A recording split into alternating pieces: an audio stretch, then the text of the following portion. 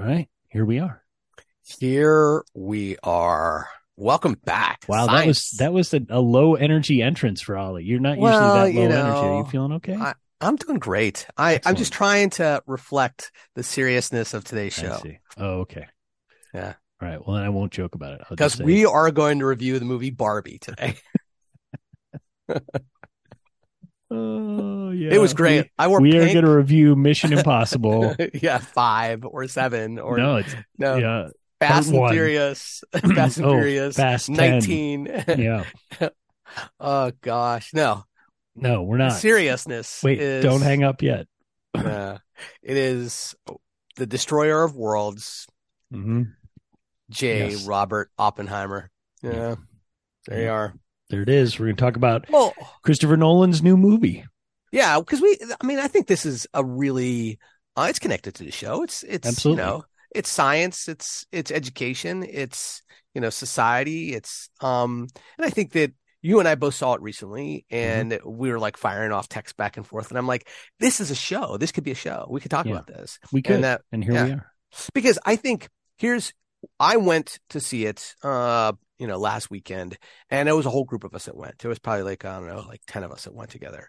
And it was my daughter's birthday. So we all went together and all that. And, so, I was the only one with like real physics background in the group. Yeah. And so like, which is probably pretty typical. Like most people who are watching it are not physicists, trained have in no physics, formal right? training in physics. Right. They took maybe high school physics if they were really. Maybe. Yeah. And so I think watching it with, that eye, with being a physics person gives, us a different perspective than someone else. And I think that I would argue, that for the first like third of the movie, it gives us an advantage. Yeah. Right? Oh yeah. I mean, it is like, there's a lot of physics in there. There's a lot of physics and a lot of physicists in the first half an hour, and they give you no time to like figure out who they are. It's just like their name dropping. I don't think we should review the movie, but I think we do need to talk about the movie and talk about like where it is like in society. And I think there's lots of really cool things we could talk about in terms of how science is portrayed, how science education is portrayed, and this theory versus practice. That's an interesting thread. Right. That is throughout the movie too, is the, experimental physics versus theoretical physics, there's a lot there. Well, I will say just briefly about the lots of physicists. I mean, I think Christopher Nolan, that's part of the reason, if not the whole reason, that he casts like recognizable actors into very small parts in this movie. Right. Because then when you see like, oh, that's Richard Feynman, oh, that's the guy from The Boys. I know him. So when he reappears, you identify him with a character. Whereas if they were actors that you didn't know, that would be much harder to keep track of all. Like Niels Bohr flies in as Kenneth Branagh, right? Yeah. It's like, I don't have to worry about remembering who that guy is because I know who that guy is. Right. Yeah. Yeah. But there were so many, right? I mean, it was unbelievable. Heisenberg, Bohr, Teller, like we just could just keep going. And it's like, and he introduces almost none of them, right? I mean, they're just like, they fly in. It's just like, and I'm like, oh, that's kind of cool. That's Heisenberg. Oh, that's kind of cool. That's, Yeah. And a lot of it's like you say in the first third or half hour of the movie where it's sort of giving you more of the history of how Oppenheimer started the modern physics movement in the U.S. and founded the Berkeley program, and so it's more of him going over to Europe to meet with all these luminaries and learn the field, and then come back and start his own program. I don't think Feynman has a line in the movie, does he? He does, but not much. He's very. I mean, I'm not even sure. I'm trying to remember when they're talking to him because he's at Princeton as a graduate student. So I can't remember if they even say his name in that scene I don't think between him and Oppenheimer. But because I went and like later went, okay, well, who was that guy playing? And then I like, Richard Feynman. Yeah. When he's playing the bongos, and you're like, oh, there he is, because that was Feynman's like one of his. Oh, that's right. That's characteristic things.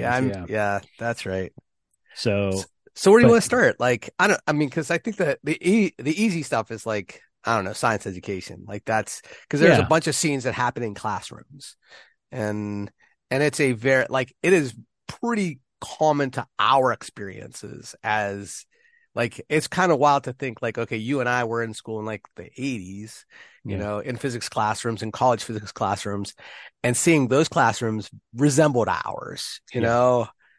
Well, I think that in terms of science education, I think that the thing that's really interesting about Oppenheimer is it, because of the nature of the story and how they're telling it, you see really clear contrast between what does it look like to be in a science classroom and what does it look like to see scientists practice science. And while a lot of that, because especially the group that they're following is the theoretical group, right? So they are doing a lot of like standing around chalkboards and talking to each other, that in many respects they feel similar, those two contexts, right? Because they look the same. They're sort of in the same kinds of rooms. There's chalkboards and math and talking, and but they're also completely different in terms of like the things that we talk about in terms of agency, who's doing the explaining, what the environment and the community looks like, even in these graduate classes where ostensibly these graduate students are,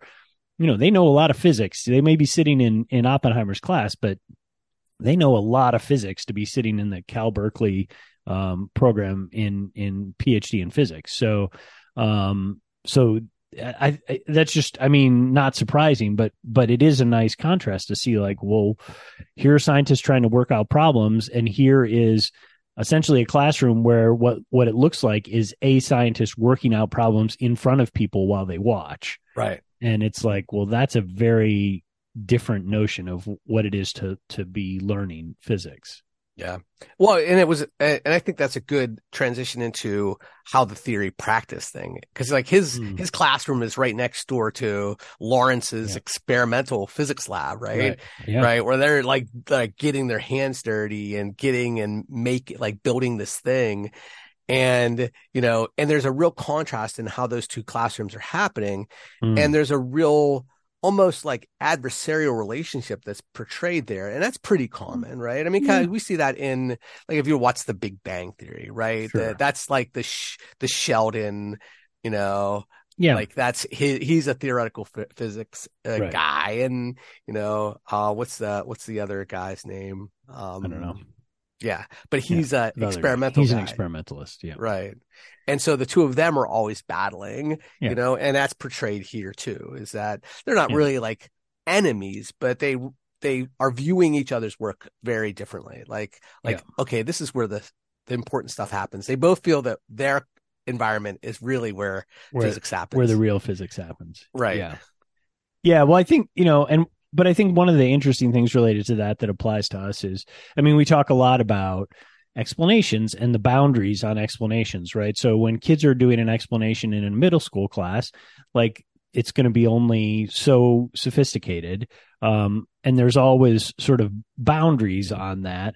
I think the interesting thing is that they portray in this movie is even the most sophisticated theories don't entirely comport with reality, which is to say, in a less fancy way, there are no right answers in science, right? These guys are always working like they're like, well, we have this theory and it may ignite the atmosphere and kill all people on the planet, or it might just be a really big bomb and kill a lot of people where the bomb is dropped. We don't know because the theory won't tell us, because it's too complicated and it's outside of our scope of understanding. So I think that idea of like, well, when we talk about there being right answers in science, I mean, it's just a misnomer. We have our understanding. It has boundaries. We sometimes know where those boundaries are. We sometimes don't know where those boundaries are. And we're constantly trying to develop more ways of finding evidence to expand that. But no matter what we do, it'll never be complete. We're never going to completely understand and have descriptions of the way the world works because it's just too complicated. That was something that was portrayed in the near zero chance of lighting the Yeah, the we should. Yeah, atmosphere. right. We should actually say, like, spoiler alert. If you haven't seen Oppenheimer and you don't want to know that all the ins and outs, we are going to be talking about the details of the movie. But Well, I mean, it's historical, right? I mean, like if you're yeah, but like, the movie. I mean, I don't know. Did you know that fact about igniting the atmosphere? Because I'm a physics nerd and I didn't know that. oh, I knew that part. I did. Okay. I mean, I don't mean like pat myself on the back, Yeah. but I did know that was a concern because I will say this. This is and I blogged about this a couple of days ago. Which I blogged about Oppenheimer and seeing it, but in high school I was I for a class I had to write a biography on a famous American, and I wrote it on Oppenheimer. Oppenheimer. Okay. Fair Which enough. what does that say about me as like a high school kid, right? I Like don't know. nerdy, angsty, Yeah. you know. And you chose Oppenheimer and I chose did. Feynman. Did you? Well, yeah, sure. Oh, I mean, that. yeah, Wow, that says a lot about the two of us. it does. It does. Destroyer of worlds. Yes. My guy just did quantum electrodynamics. Like, Yeah. come on. Yeah. Yeah. But that was one of the pieces that was in there. And Yeah. the other part is like one of the movies that I've seen a dozen times is Fat Man and Little Boy. Oh, yeah. Sure. And it has John Cusack and it has Paul Newman and a bunch of other people too. But it's about the Manhattan Project, and that is a part of that movie. Is like, is it going to set the the atmosphere on fire? Is it? And so, and that was a movie that I would show my classes. Like, if it was like, I taught AP Physics, and so after the AP Physics test, we're like, what are we going to do for the next 3 weeks? Yeah, let's watch science movies. Let's watch science movies. Interstellar. Yeah. Well, not at the time. It was like, not at the time. Rocket Boys. It was, sure. Fat Man, a Little Boy. Little Boy. Yeah. Yeah. I mean, I will say, there's so many things to say about this movie. I don't know. I mean, it was. I think everybody seems to agree that it's a fabulous movie and maybe a masterpiece, and certainly one of, if not Christopher Nolan's best movies. And he's made a lot of good movies. Absolutely. But I mean, I think go ahead. No, I was gonna say I didn't want to review it. Like I was trying. I'm skipping past that. I think like the thing for me so I sort of have this. I don't know what the right word is, sort of tension about the way they portrayed genius, right? Which is often a thing especially with physicists. Like there is always this, not that other science or other domains of knowledge don't have people held up as geniuses, certainly artists and novelists and lots of other, there's lots of other fields of endeavor where people are held up as geniuses. But the geniuses of physics always have this sort of, or physics and mathematics in particular, have this like disconnection that's part of that from reality, I guess you'd say. And so a lot of this, like there's a lot of, he was a very internal guy. And so Oppenheimer was, famously they called him the Sphinx, right? So Nolan tries to portray that interiority in this very sort of visceral, like there's these strings that vibrate and there's stars that move around and explosions that happen, and like that's his internal dialogue going on. Rather than being a dialogue, he uses it like through imagery. And I think that is one of those things where but I don't know, he's a genius with a ton of other geniuses around him, right? And it's not so much that, it's the way he portrays, like that's how he's trying to say, like, this guy understands the world in a way that you could never possibly. It's like this vision in his head. And, and Bohr makes that reference to when he's talking about the mathematics. And, this was a famous thing Einstein said about not being good at math. But of course he was saying he's not good at math compared to all these people who are like wizards at math. So, but Bohr says to him, like, can you hear the music, right? It doesn't, like, the algebra is the sheet music, but can you hear the music? Is it in your head? Can you because if you can do that, then writing it down matters less. And I just think it's just an interesting way of portraying how genius manifests and what it looks or feels like. Yeah, I think. I mean, like I said, there was a lot of really smart people in this movie, right? Yeah. And that was one of the things that I came away with is like, you know, we want smart people to be in those rooms, right? And that there were smart people making like really, really important decisions at all levels, right? Yeah. Whether they were the science people or they were the organizational people with the military or the political people, like there's like smart people up and down. And I just was like taken by that, like, because they were, while Nolan was definitely showing Oppenheimer as being like, this unique individual of intellect, I think I was also struck by just how smart everybody was. Yeah, right. But the thing that's in tension with all that is that that genius, or whatever you want to call it, that extreme smartness in this particular domain leads to, and this I think is the central tension of the movie, leads to arrogance and leads to decision making. And I think, they try to portray sort of the different outcomes of genius combined with arrogance, with Robert Downey character and Oppenheimer, just sort of showing like, well, people who are really adept at something can take that strength and manifests in the world in ways that maybe we don't want and are pretty bad. Now, that, I mean, maybe this is the thing worth talking about as science or science education, but this question of like, Oppenheimer essentially makes the argument that we have to make the bomb, and then he has a whole rationale for it afterwards about, well, if we use it once, it'll terrify everybody and nobody will ever want to make another one of these things. Which was not the case, right? Right. But spoiler alert. Right. But one of the things that the movie, and I think the world, leaves open is, well, was that a rationalization of the fact that he just wanted to build this thing because he wanted to be the guy that had built this thing? Or did he really think that? And it's unclear, right? He certainly tried to manifest that in the world after the bomb happened. Right. And he was really active in trying to limit how these were going to be created and who was going to get to create it. And he thought that treaties and, governments talking about it would allow us to to not have to make another. Yeah. It's like, okay, well, we don't need to make these anymore. And then ultimately, Teller in the movie and others, historically really push for this to, be expanded. It's like, hey, if we can make an atomic bomb, we can make a nuclear one, that now we're not talking kilotons, we're talking megatons. And it's Yeah, no, I mean, Teller's, the portrayal of Teller is really interesting in terms of he wants his name on something too, right? It's like, I thought this this even cooler thing up. You guys thought this cool thing up, but I thought an even cooler big bomb thing up.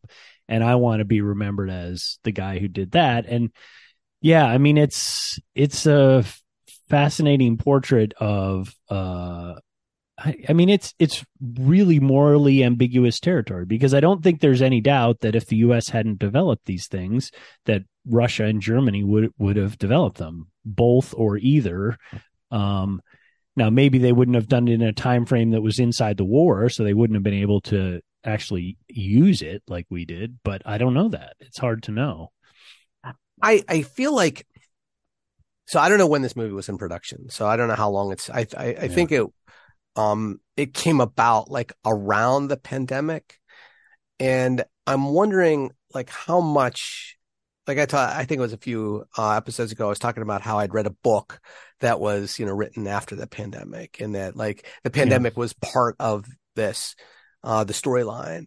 But I wonder whether this movie, I mean, some of it's like, okay, Nolan read The American Prometheus, which is the book that inspired this. And he's like, okay, I want to make a movie about Oppenheimer. But I'm wondering how much of the pandemic informed this.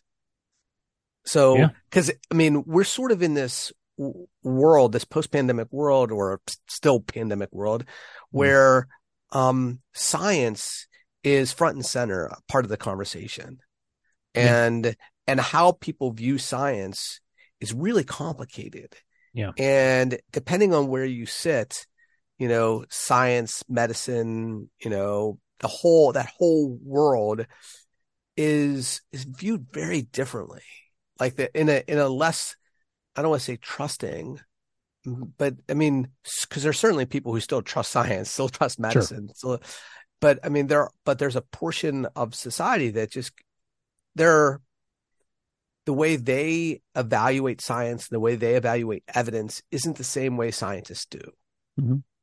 And so I'm seeing that here. I'm seeing it just kind of sprinkled in a lot of like art now. Like, and by art, I'm using that not just as like visual art, but like movies and books and music and absolutely. Because we're like living in that post-pandemic world. Yeah.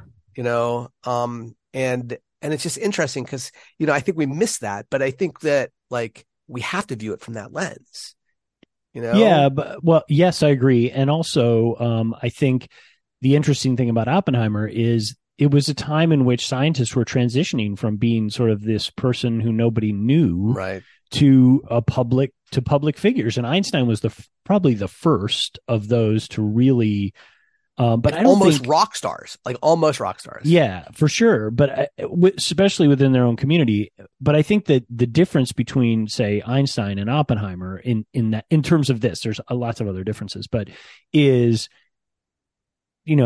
Einstein was just seen as a prototypical genius. He was fascinating to the public for that reason. It wasn't because anybody actually understood relativity or any of the things that made Einstein famous. It was just he still is the prototype of a physicist, like, or even a scientist. Like if you ask kids to draw a scientist, it's 9 times out of 10 it looks like Einstein, right, in a lab coat with a beaker.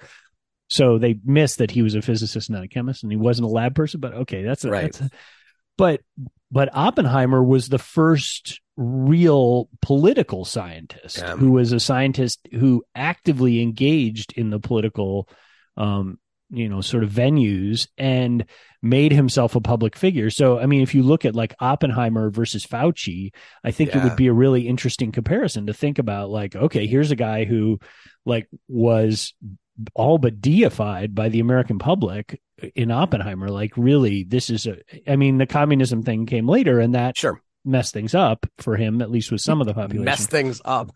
Well, yeah. I mean, it's but in terms of his public reputation, sure it did. But if you compare him to Fauci, like there's no comparison. Like Fauci was doing, and interestingly, like Oppenheimer is the guy who invented the bomb and brought all this the destroyer of worlds. And Fauci arguably is the protector, right? He's trying to protect people from dying, and the way that they were treated in the public domain are completely different. And it's just fascinating. Now it's a long period of time. Like it's 70 years between Oppenheimer and Fauci. But I think we can sort of see a bell-shaped curve in terms of science for a long time was on this rise of being, sort of the epitome of what we want from our public thinking, which is like really evidence-based. And then now it's sort of tipped over the hump and it's come down the other side where it's like science. There are a lot of people who, like you say, not everybody, but a lot of people who are like, oh, science is just made up nonsense and we don't have to pay attention to it because those people are just lying to us and changing their mind all the time. Right. And that if we can have one person who has all this body of evidence and another person over here who doesn't quite have it, but still has like a title or still has a degree or still has whatever, that in the public world, those two are equal. They're both doctors. They're both science trained people. But one's going to get on Joe Rogan and the other one is not, right? And and go ahead. Sorry. Yeah. I think the other part about it is, in terms of how those individuals, like how Fauci would be in a public, hearing, right? And then how Oppenheimer's portrayed in the public hearing. Like, I don't know how arrogance, is displayed, or how well that plays but like this is a scene from the movie where, they're making the decision whether isotopes should be able to be shared, like something that, should it be something that we share with our, our allies? And the decision was, no, we shouldn't. We should protect that. And because they could make a bomb with it. And then, Oppenheimer's like, well, they can make a bomb with anything. They can make a bomb with a sandwich. They can make a bomb with, a bottle of beer. If we're going to say like they can't have it because they can make a bomb out of it, then we're not going to send them anything. Yeah. And, that response was really arrogant because it was really against, the Strauss guy. Yeah. Who the head of the Atomic Energy Commission at the time. Right. Yeah. And that ultimately plays a big role in the movie. Yeah. Yeah. Yeah. No, I mean, it's right. I think it indicates that at that point in time, when Oppenheimer's, testifying before Congress or whatever panel that was in front of the government panel, he was treated with deference, right? He was treated with respect and deference, whereas Fauci was treated with skepticism and denial. Yeah. And, I think that is a real shift in the way that we think about both science as a field of study or a practice, and also the scientists that do that work. Like, I don't know. I mean, there are people like, Neil deGrasse Tyson. There are scientists that are sort of well regarded, but the stuff they talk about is not substantive to our everyday lives, right? Like Bill Nye the Science Guy, he's like he's out there on the circuit, right? Yeah. And I mean, but like what Fauci and Oppenheimer were both talking about had substantive social consequence, right? Absolutely. So these are real social issues that they're commenting on, and the response to that is very different. I mean, we can also look at like climate change scientists and the response to that in the public domain. And it's just, I feel like we're like, I guess what I'm saying is what you're seeing in Oppenheimer is that transition from scientists at best are in the back rooms informing government to scientists are public figures that are known and their opinions are valued as contributing to our understanding of how to make social decisions about our lives. And now we've come to the point where scientists are, not considered to be truth tellers, but considered to be political figures. Right. And whether it's about pandemics or climate change or whatever, environmental issue. I mean, any of that stuff, right? Any of it, right? Yeah, toxic cleanups. Like it's all like, oh, I will say, like, here's how. This is a complete rabbit hole, but they just built a roundabout near our house. Oh boy! Right? And you would think that the engineers who built this were like, the most vilified people in the world. Right? I know. It's like, how dare they take my left turn away? I mean, they've added like a whole minute to my drive because they got rid of this left turn to put a roundabout. And what did those engineers know about this? What do they know? I drive that road every day. Yes. And now it's taking me a minute longer to go to the grocery store. And right. And they don't,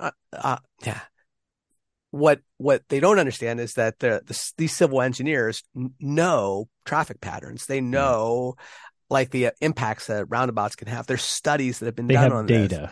They have data. This is not just like, there's no conspiracy about roundabouts to make, there's no roundabout conspiracy. I just want to say, Ollie, roundabouts and crop circles, both round. That's all I'm saying. Yes. And UFOs. They're also UFOs. Yeah. They're always round, and they often land in crop circles. And probably now they'll start landing in traffic circles, which is maybe that's what Boston. Maybe that's a conspiracy, is that what they're trying to do is create more landing places for UFOs. UFOs. Yeah. Well, it's just, I mean, but I think that's where we are with, with society, is that there's this, and I don't know how we got here, but there's this skepticism of science, skepticism of engineering, skepticism of because and I don't know how, like I said, I don't know how we got here, but maybe the movies like this can help us get back there. Maybe because you get to see, really smart people making really smart decisions and arguing about things. And now, granted, like that they're creating a bomb and, killed hundreds of thousands of people. I don't mean to say that like as if it's a funny outcome, but no, in terms of good decision making, you're being self-deprecating and saying, well, you understand. Yeah.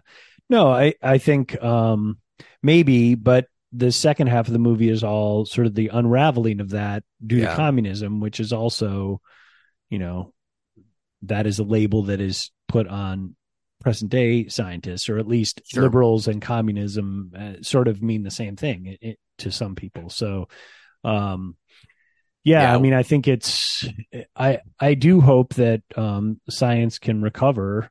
It does go to this question of science education. We talked about it. I was telling you earlier, I was running some PD out in Williamsport at the Blast IU, and nice group. But one of the things we talked about was the things that you and I have talked about in other PD sessions, which is about, how do we help students start to understand when claims are unsubstantiated or false, right. And in that same context, the idea that science doesn't have right answers, like those things are in tension with each other, right? Like you really have to think deeply about the idea that we want to communicate the nuance to students by helping them practice science, that while science doesn't have right answers, science is evidence-based and rigorous, and there is a process. It is not just some person sitting in their room speaking into a camera and saying, I have evidence, here's video of the Twin Towers, them sneaking gold out the back while it's burning to the ground. So it was all a big conspiracy. It was an inside job. So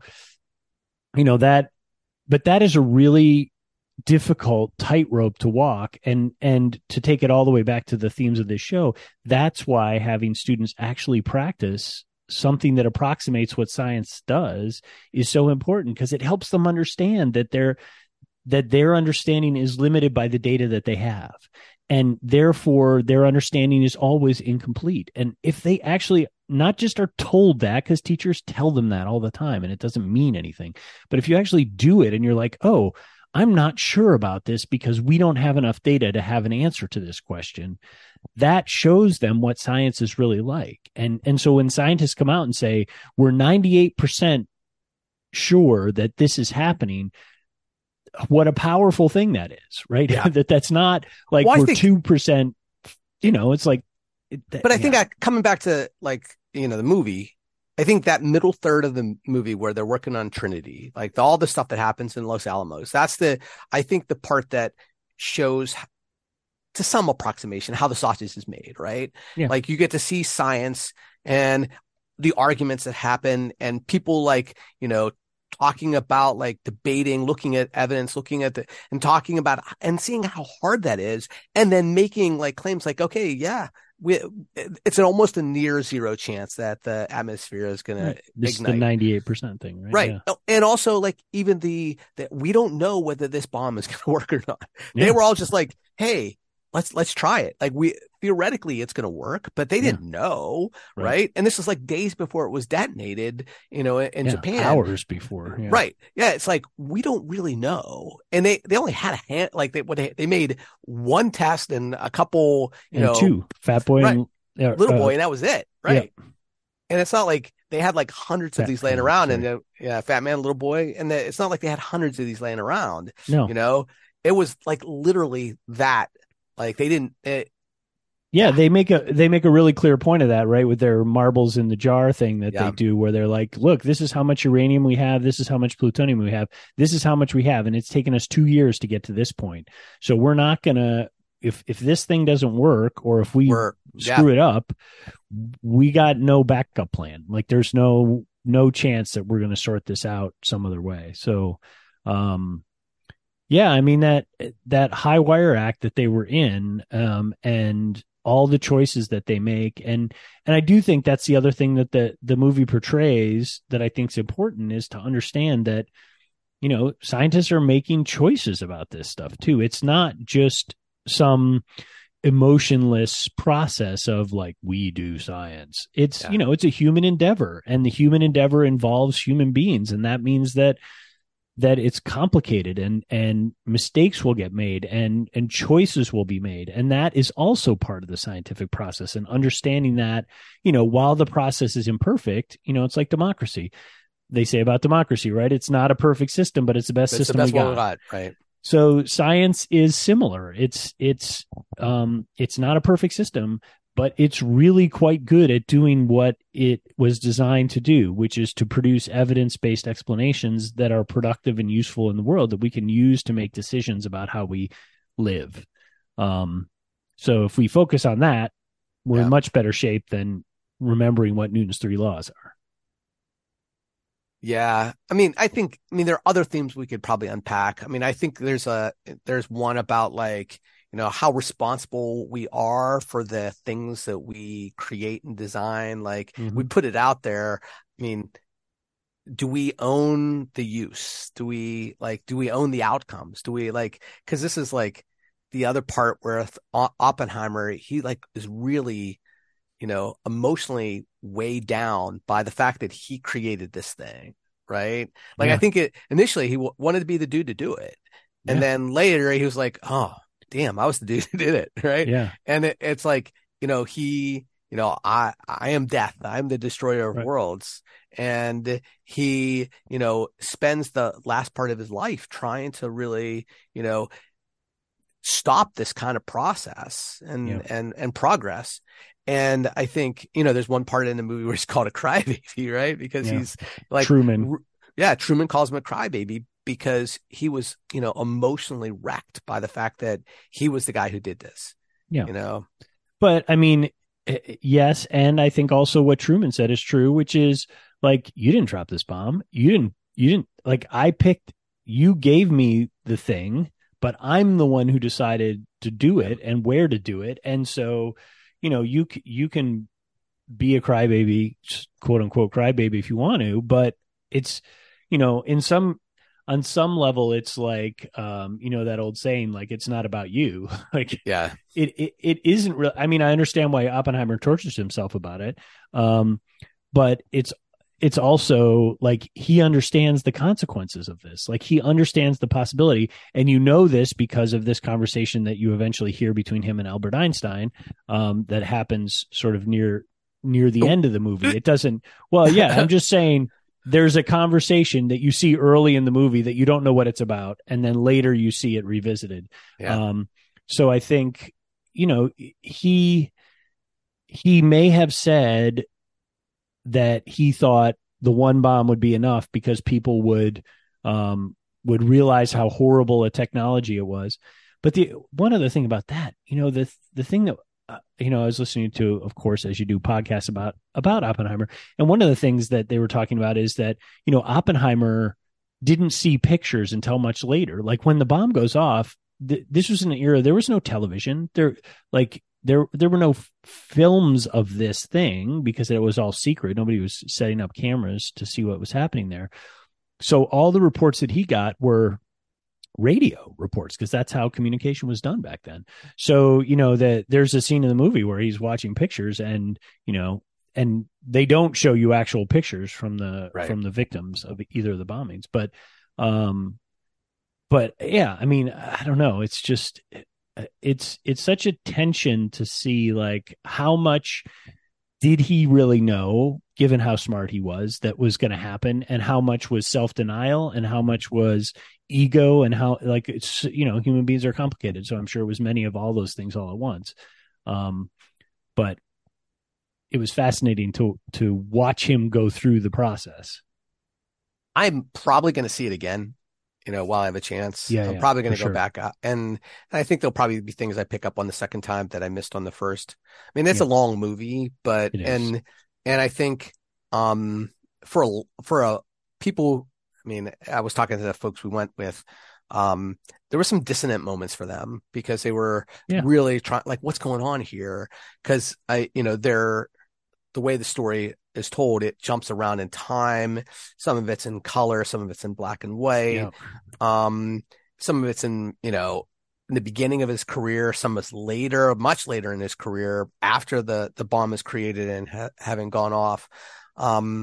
Yeah, it's a movie that requires a lot from you as a viewer. Mm-hmm. And I think that is great in this era of movies like the Fast and Furious and the Mission Impossible and all that, which are like, just, cotton candy movies, like, right? Like they're just, you could just sit there and eat cotton candy and not even worry about like this is one where you have to pay attention, right? You have to, because you're going to miss something important. And I think, yeah, it's a great movie. I mean, is it a perfect movie? I don't know.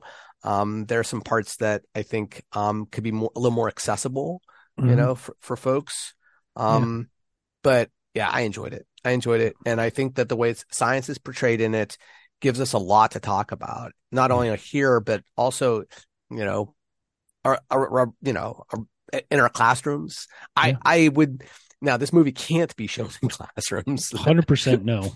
No, but there are parts of it that, reasons. Yeah. Right. But there are parts that definitely can be. Yeah. That I think that, there's almost like an educational cut that I'd like to see, where it just like focuses on, a piece of the movie where it says, okay, here, like, let's show this chunk and let's talk about this and talk about, whether you want to talk about it from an ethical standpoint or talk about it from a scientific standpoint or whatever. There is a curriculum that could be designed about like parts of this movie. Yeah. And I don't know if that's in somebody's head or not, but I think that there's obviously there are parts that cannot be shown. No. What Ollie and I are both obliquely referring to is there's some nudity and explicit sexuality that would not go over well, especially in a high school classroom. Right. But yeah, it is. I think that's right. I think there's a lot to talk about if you're a science person or you're a science education person. And I also do think it is. I mean, I do think it's a masterpiece. It's an amazing movie. What he does and the subtlety and complexity of all the filmmaking that went into it. You talk about the color versus black and white, all these things that maybe you don't even notice on the first viewing. And then because you're so just engrossed in the story. I mean, I do think that is a reason to revisit it and see it again, is to see some of that subtlety, because he is really a great movie maker. And absolutely. And this one's a good one. Yeah. Cool. All right. So I'm going to say that's my joy this week. Okay, should I say that too? Because I was going to say it was my joy. Okay. Well, like I would say, like, it has given me so much to think about, so much and I've read a lot of analyses on it. Sure, I've listened to different podcasts about it. It's just been something, and it's like all over the newspapers and stuff. Like New York Times keeps running different articles about it because they know people are interested in it. Yeah, and so. In fact, it's made as much money as it's made. Like, it's like one of, Nolan's like highest grossing films so far. Like, it's great. It's great that is front and center, that science and this, person, the scientist is part of the public discourse right now. Yeah. Yeah. And maybe it'll actually impact the things that we care about and the shifts in how people view scientists, like you hoped. So we can keep our fingers crossed. Well, so that's our joys. Our shared joys this week. Our shared joy for Oppenheimer. And then we got to talk about, this is episode 153. Oh. Which means that 156 is the end of our, sorry. Yeah, we got a couple more. Sorry. My bad math there. Yeah. It's okay. Yeah. It's okay. It's okay. It's all right. 52 and then 104 and then 156. Yes. So we got a few. There's a pattern. Well, we'll catch you then. Catch you next time. In between. See you then. Bye now.